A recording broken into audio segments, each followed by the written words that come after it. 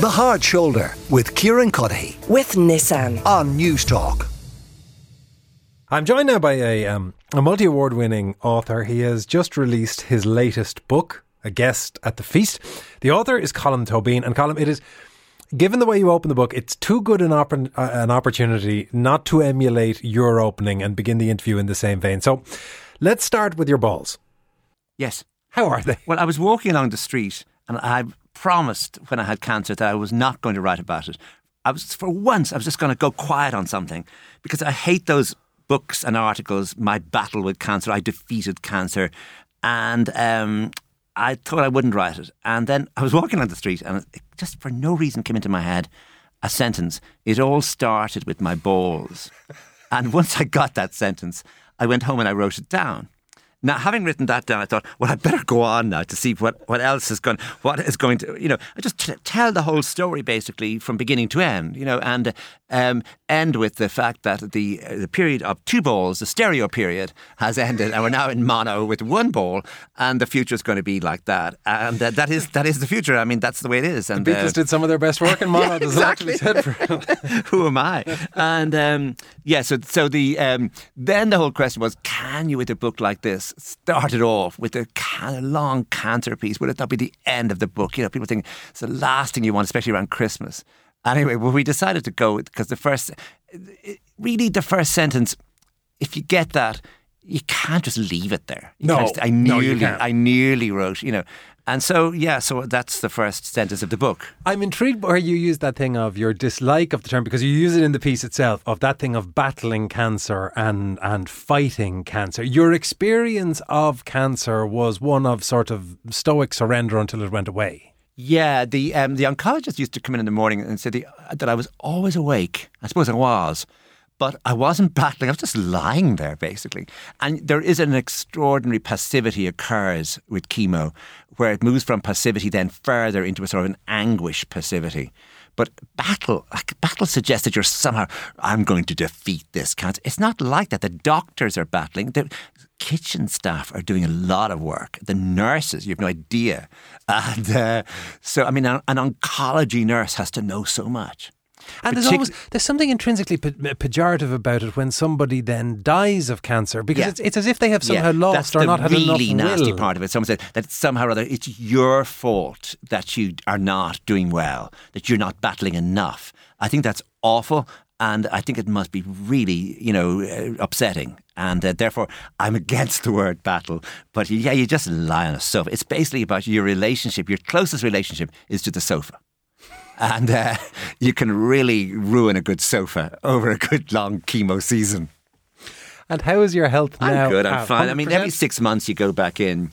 And oddly enough, the people talk about trigger, and you go back in, it's lovely to see. Some of the nurses I'm 4.5 years. So like you go back in, some of the nurses are still there. It's great to see them. And also it's great for them maybe to see there's someone at least coming in with a smile on his face, and they put you into a tunnel, and you've just sort of, it's a scan, not a scam, but a scan, and they put you in and they check your insides. This is MRI, is that what it is? I suppose it is, yeah. Do you find them claustrophobic?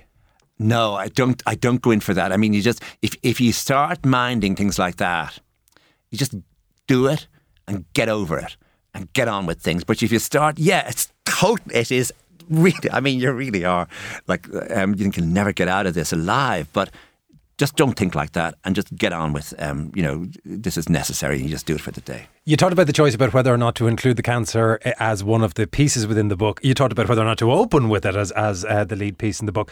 The eclecticism of the pieces that you've chosen. There are your thoughts on 3 respective popes. There's your experience with the Supreme Court and the battle both for freedom of speech and publication and freedom of homosexual relationships and all that kind of stuff. How do you decide what goes into a book of this nature? It's not hard, because what you do is you read a lot of stuff, and if anything begins to bore you, and I wrote it, and I'm pretty narcissistic. So, like a lot of writers and journalists, So, for example, there was a piece I wrote in, let me think, 95 about the whole Eamon Casey bishops and Father Smith, from Eamon Casey to Father Smith, Brendan Smith. And I wrote that for the New Yorker, and it's a long piece, and it's written for an audience who wouldn't know anything to start with. And I always thought this would work in a book, and it didn't, because it was too much detail that had now become dated. And it didn't have a big enough sweep about Irish Catholicism and the change that was going on.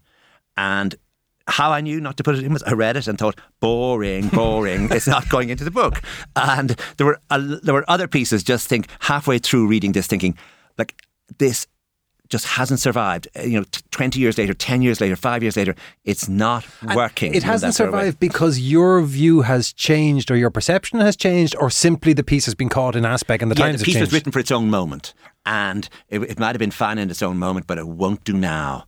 And somehow or other, it's not hard to judge that. I promise you, because you just go, no, and don't try it. If it's not working for you, it'll work for no one. If you can be bored by your own work, can you be entertained by it? No, not really. You can't read your own stuff and say, this is wonderful. You can just tolerate it and think, no, this might work with this, put this there. But no, I think, look, if you started admiring your own work and laughing at your own jokes, I think you would really have to seek treatment for a narcissism gone beyond its own actual needs.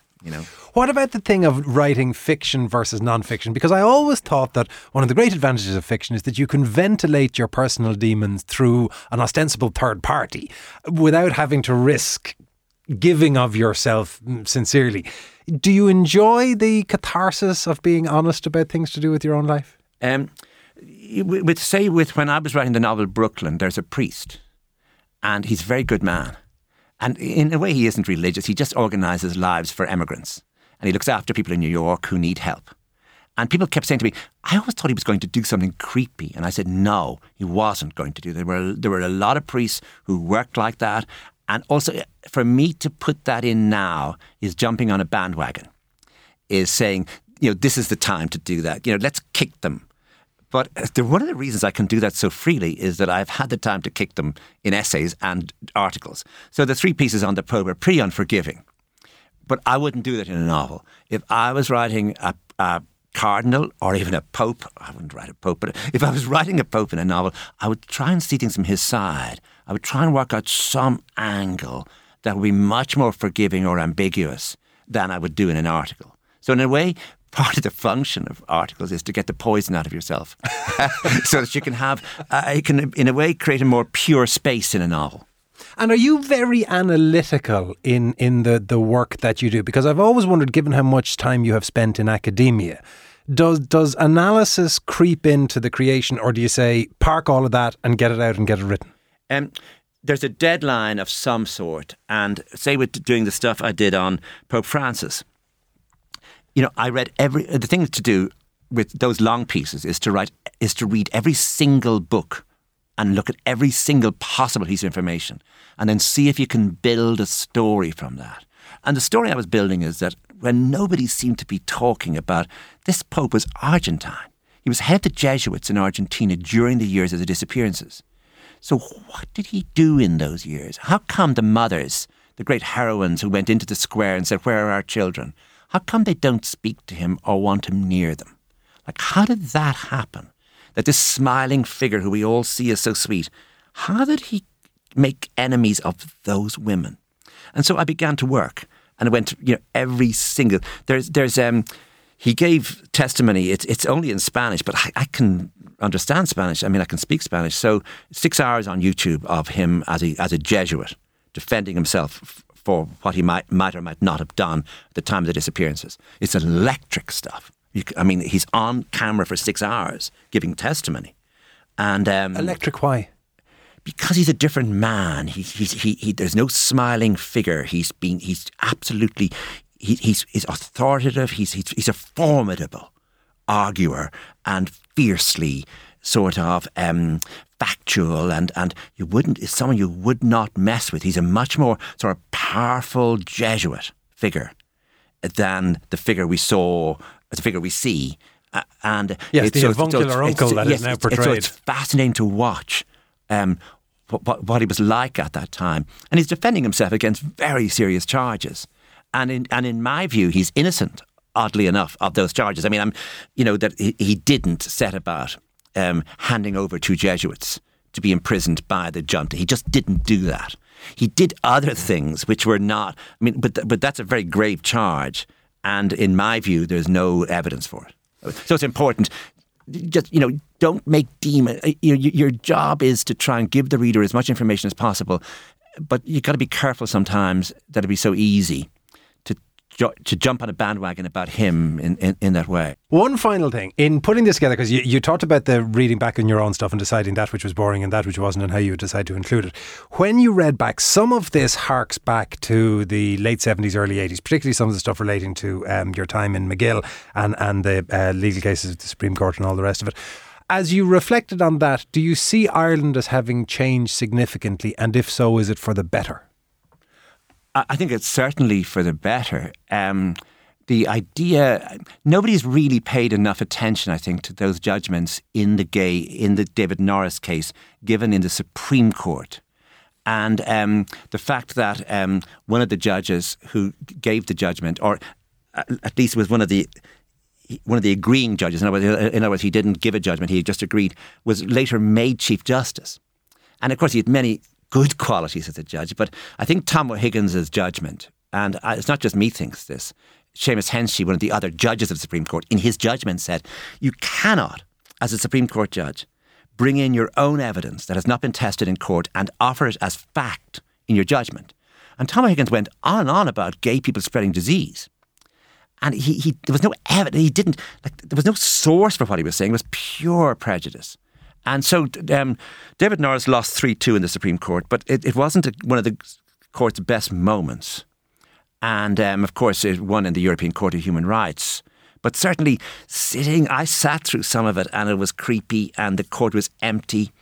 And there was a moment where a priest was trying to talk about subtleties in the Bible and in church teaching that would allow the possibility of 2 men, that it wouldn't have to be illegal. And he just used the word we.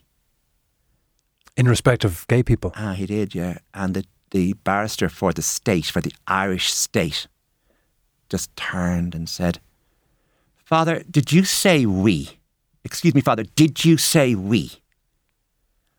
And you just sat there thinking, I mean, this was the Irish state. This was 1979. And I was gay and I was 24 years old. And you just think, so this is the way the state will speak. And later I met the priest who said he had done it deliberately. He said it was fine with you. I said, did you not get into terrible trouble?